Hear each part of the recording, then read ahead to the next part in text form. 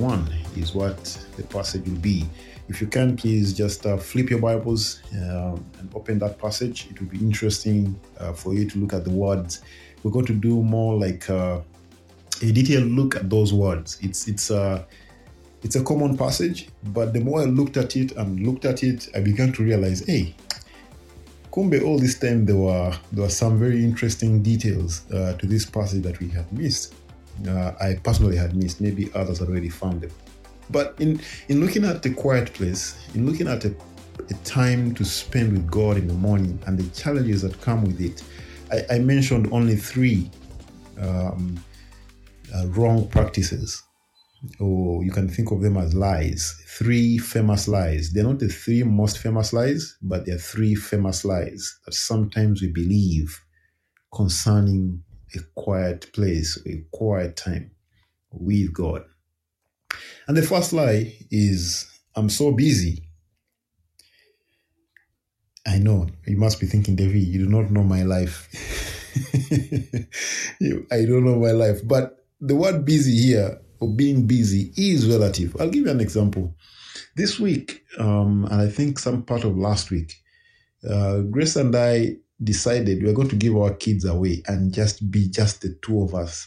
Remember that song, Just the 2 of Us? Okay, it's not a gospel song. It's not good to be singing on this show. But we just wanted to be just the 2 of us. And so I gave the kids to my mom. My brother. And I told him that, can we pick these kids maybe in like 3 days? And I'm thinking I'm asking for a lot. And he goes like, yeah, it's okay. Drop them at the house. And I took him there, dropped them, and we came back. And the 3 days went very quickly. So we came up with another plan. Let's take them to Grace's sister's house. And so we took him there. And this time we were supposed to be staying there longer. Why? Because we want to get this moment back, the moments we had, just the 2 of us. So I talked to my mom. For some reason, I woke up in the morning and thought about my mom, like, let me give my mom a call. So I talked to my mom and she's like, oh, how is your family? How are the kids? Usually they ask that. All my grandmothers usually ask that. So I tell her, I gave the kids away. The work was too much. I have never had my mother laugh. She wasn't laughing with me. She was laughing at me. Because when it comes to raising kids, 2, you have not even done anything yet. I think we're supposed to be 11 children with my mom alone. I come from a polygamous family. And there's about, I think, very few of us who are left. But my mom has raised kids. Some are not even her own. Until today, there are some others she's still raising. Until now. And she's not young. She's not young. But she laughed at me and she's saying, David, you're saying 2. And you're saying the work is too much. She could not believe I'm complaining at number 2. And so usually we think we're busy until someone else looks at our work and it's not as busy. Why am I saying this? I'm not saying we're comparing who is more busy than others, but somehow you can be convinced that you're busy, yet there are busier people than you who have found time with the Lord. There are people busier than you that have found time to be with the Lord. The reason this lie, I'm so busy, is such a big lie is that it convinces you that you're justified not to find time for the Lord. And I think I like what Lucy said, where it says, I'm too busy not to find time with the Lord. And this concept of being so busy not to find time with the Lord is coupled with another lie to think that because you're serving God, especially for us who are in ministry, missionaries, because you think you're serving the Lord, He will excuse you and say, it's okay, go share the gospel, don't spend time with me. That's another lie that is coupled with this whole I am so busy lie. And these are last famous words. I'm busy are last famous words, or they're famous last words. Because people who have burned out and have quit everything to do with God, we are so busy to spend time with God. And in the end, what happens is you lose even the things that you love to do eventually. There's a biblical balance to work. There's a biblical balance to spending time with God. And in Mark chapter 1, verse 29, is what I promised to be looking at. From verse 29, it says, "And immediately he left the synagogue and entered the house of Simon and Andrew with James and John. Now, Simon's mother-in-law lay ill with a fever, and immediately they told him about her. And he came and took her by the hand and lifted her up, and the fever left her, and she began to serve them. That evening at sundown, they brought to him all who were sick and oppressed by demons, and the whole city was gathered together at the door." I don't know if these are exaggerations, which I don't believe they are, but think about this. That evening, we're talking about what part of the day? In the evening. At what point? At sundown. What did they do? They brought to him all, not some, but all, who were sick and oppressed by demons. Now, we're not talking about just fevers. We're talking about people who are mad, running around, possessed. Okay? Now, look at the next part. It says, the whole city was gathered together at the door. You imagine a city at the door. There's no other definition of busy. And what did he do? He healed many who were sick with various diseases, and he cast out many demons. And he would not permit the demons to speak because they knew him. Now, here's the second lie that we believe when it comes to finding time with God. Lie number 2, the first one was, I'm so busy. Number 2, we usually say, I need to rest. And I put this in parentheses. Today I'll just sleep in. I will sleep in. I need to rest. I will do what? I will sleep in. I'm not getting up early. Tonight I will sleep in. Why? Because I need to rest. Now, if you look carefully in Mark chapter 1, verse 35, where we ended, he has had a very busy day, busy evening. What the Bible is saying there, Mark 1:35 says, "And rising very early in the morning, while it was still dark, he departed and went out to a desolate place to do what? And there he prayed. And rising very early in the morning, while it was still dark, he departed and went out to a desolate place, and there he prayed." Lie number 2, I need to rest. I will sleep in.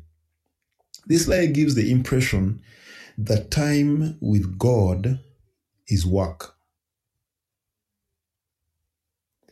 You are not tired enough not to spend time with God. And time with God is not work. You are tired, but spend time with God, because that is not extra work. It is not a to-do list that you must accomplish as part of the day. In fact, spending time with God is a time to rest. Because the psalmist says, "The Lord is my shepherd, I shall not want. He makes me lie down in green pastures. He leads me beside quiet waters." And what does he do? He restores my soul. Time with God is God leading you beside quiet waters. It is God making you lie down in green pastures. It is God restoring your soul. Out of all the anxieties that COVID-19 has brought, every time I think about the possibility of ending up in Nambole, I put on my mask. That can be anxiety. You say, I'm not going anywhere today. That can be anxiety. But when there's so much anxiety, what does God do? He restores your soul. How does he do that? When we sit down in a quiet place and open his word. The ability to find peace and rest in God is very key, because it reflects a very mature relationship with God. One where you're not forced to do it, where you know you have a devotion for God. I'm completely reminded, every time this happens to me, I'm reminded of that Psalm. I think it's Psalm, I forget the number, I think Psalm 42, it must be Psalm 42, where it says, "As a deer pants for the water, so my soul pants for you." And I ask myself the question, does my soul thirst for God? Does my soul thirst for God? Is it there that I'm getting up, what Lucy was talking about earlier on? Do I get up and I just cannot wait? Think of this as a good friendship. And I remember when I was still at university, at UCU, this is in Mukono, almost every weekend, I returned home from UCU to spend time with Grace. There are days I didn't have money for transport, and I only had money one way, just going one way. And I put my pride aside, and I'll tell Grace, you know what, I'm not even able to come this week. I only have money for one way. Can you help me find 5K to return? And she would say, yes, I would find the 5K, and I would make my way back home. I can count the weekends. For all the 3 years, I can count the weekends I never went home. They're about 3 or 4. 3 or 4. I think one of those was an exam that weekend. But you try not to put exams on Sunday. But I went home to spend time. Now, I need you to understand that I'm not trying to show off. Okay? I'm honestly trying to remind you that you also have a special friend with whom you cannot wait to spend time. You have that special, a human being who you just cannot wait. You have a friend. And the question I want to ask is, do you dread that moment with that friend? Time with him is not work. Time with God is not work. And I'm going to ask the question, is God that kind of friend that you are willing, are ready to spend time with? Don't confuse the two. So line number 1 is, I'm so busy. Line number 2 is, I need to rest. I will sleep in. And the final line that I have here is line number 3 that says, when things clear out, I will find time. And my friend, that day may never come. We began COVID with incubation period is 2 weeks. Lockdown is for just the next 4 weeks. And then we will decide, the government will decide. Until today, we've not decided 6 months later. Things are not clearing out. Your schedule is not going to clear out anytime soon. You cannot say when things clear out, I'll find time. That day is going to get worse and worse and worse. That day may never come. We should learn to create the time. Create the time. Now look at this. Mark, again, in chapter 1, Mark 1, verse 36. And Simon, this is now the next day. And Simon and those who were with him, they began to search for him. They searched for him. And they found him and said to him, everyone is looking for you. Everyone is looking for you. Now, it was in the mix of all of that Christ chose to go another direction. It was in the mix of everyone is looking for him that he chose to go another direction. He did not wait until no one was looking for him anymore. It was in a mix of everyone looking for him that he chose to cut out time and say, we're going a different direction. That time may never come when no one is looking for you. That time may never come. You have to make the choice and create the time. Create the time. Now, as I finish this, I noted down a couple of things. Number 1 is, one of the results of failure to find time is a purposeless feeling. When you fail to find time with God, you begin to generate this purposeless feeling. I honestly don't have the right words to describe this, but that purposeless feeling of what am I up to? That's because you've not gone to the one that gives direction. And clarity comes when we speak to the Father. Look at verse 38. Verse 38. He says, and he said to them, let us go to the next towns, that I may preach there also. For that is why I came out. And he said to them, let us go to the next towns, that I may preach there also. For that is why I came out. That is why I came. What a mission statement. What a mission statement. That clarity came to him. That clarity can come to you as well. For what does he want you to do? And when you spend time with the Father, that clarity even becomes, I don't know, your mission statement becomes clearer because you're getting directions, you're getting marching orders from the general himself. And also not what the other word that he said. And he said to them, let us go to the next towns. Now, all of this I'm talking about is around the area of so much noise, of so much busy. And one of the things I noted when I was thinking about this passage is he involved the disciples. he said, let us go to the next towns. And then he says, that I may preach there also. So it is his mission, Christ's mission, but he is involving others as well. And I said, it's important that we involve others in the work that God has called us to, whatever it is. It may not be missionary work. It may be, sorry, Lucy, it may be raising children in a godly way. We can involve others to be able to help us in this process. It doesn't have to be completely overwhelming. We don't have to do it alone. We can involve others. And I said, you don't have to die in the movie alone. Let others help you.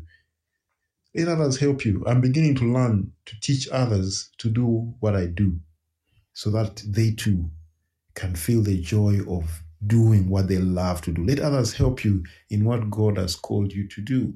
Teach others to do what you're doing, that they too may enjoy in the fruit of what you're doing. Now, here is something for you to know. Is it possible that God has called them in the same direction? He might have called them to do the same work that you're doing. So please don't deny them the opportunity. And I know in this case, Christ is God. He's the same one who has called them. He's the same one who's involving them. But I think it's such a great and neat example for us to follow in saying we don't have to do this alone. Let us go together. Let us go to the next town that I may teach there, that I may preach there also, because that's why I came out. As we think about this, remember that you are not as busy as you think. Time with God is not work, and you don't have to do all the work alone. Time with God will clear that fog. You will begin to see the role others play in your life as well. If you're going to listen to a podcast before you go to bed, you can as well grow in your faith. Cabin Devils. Your number one live podcast. Every Monday, Wednesday, and Friday, 9 p.m. East African Time.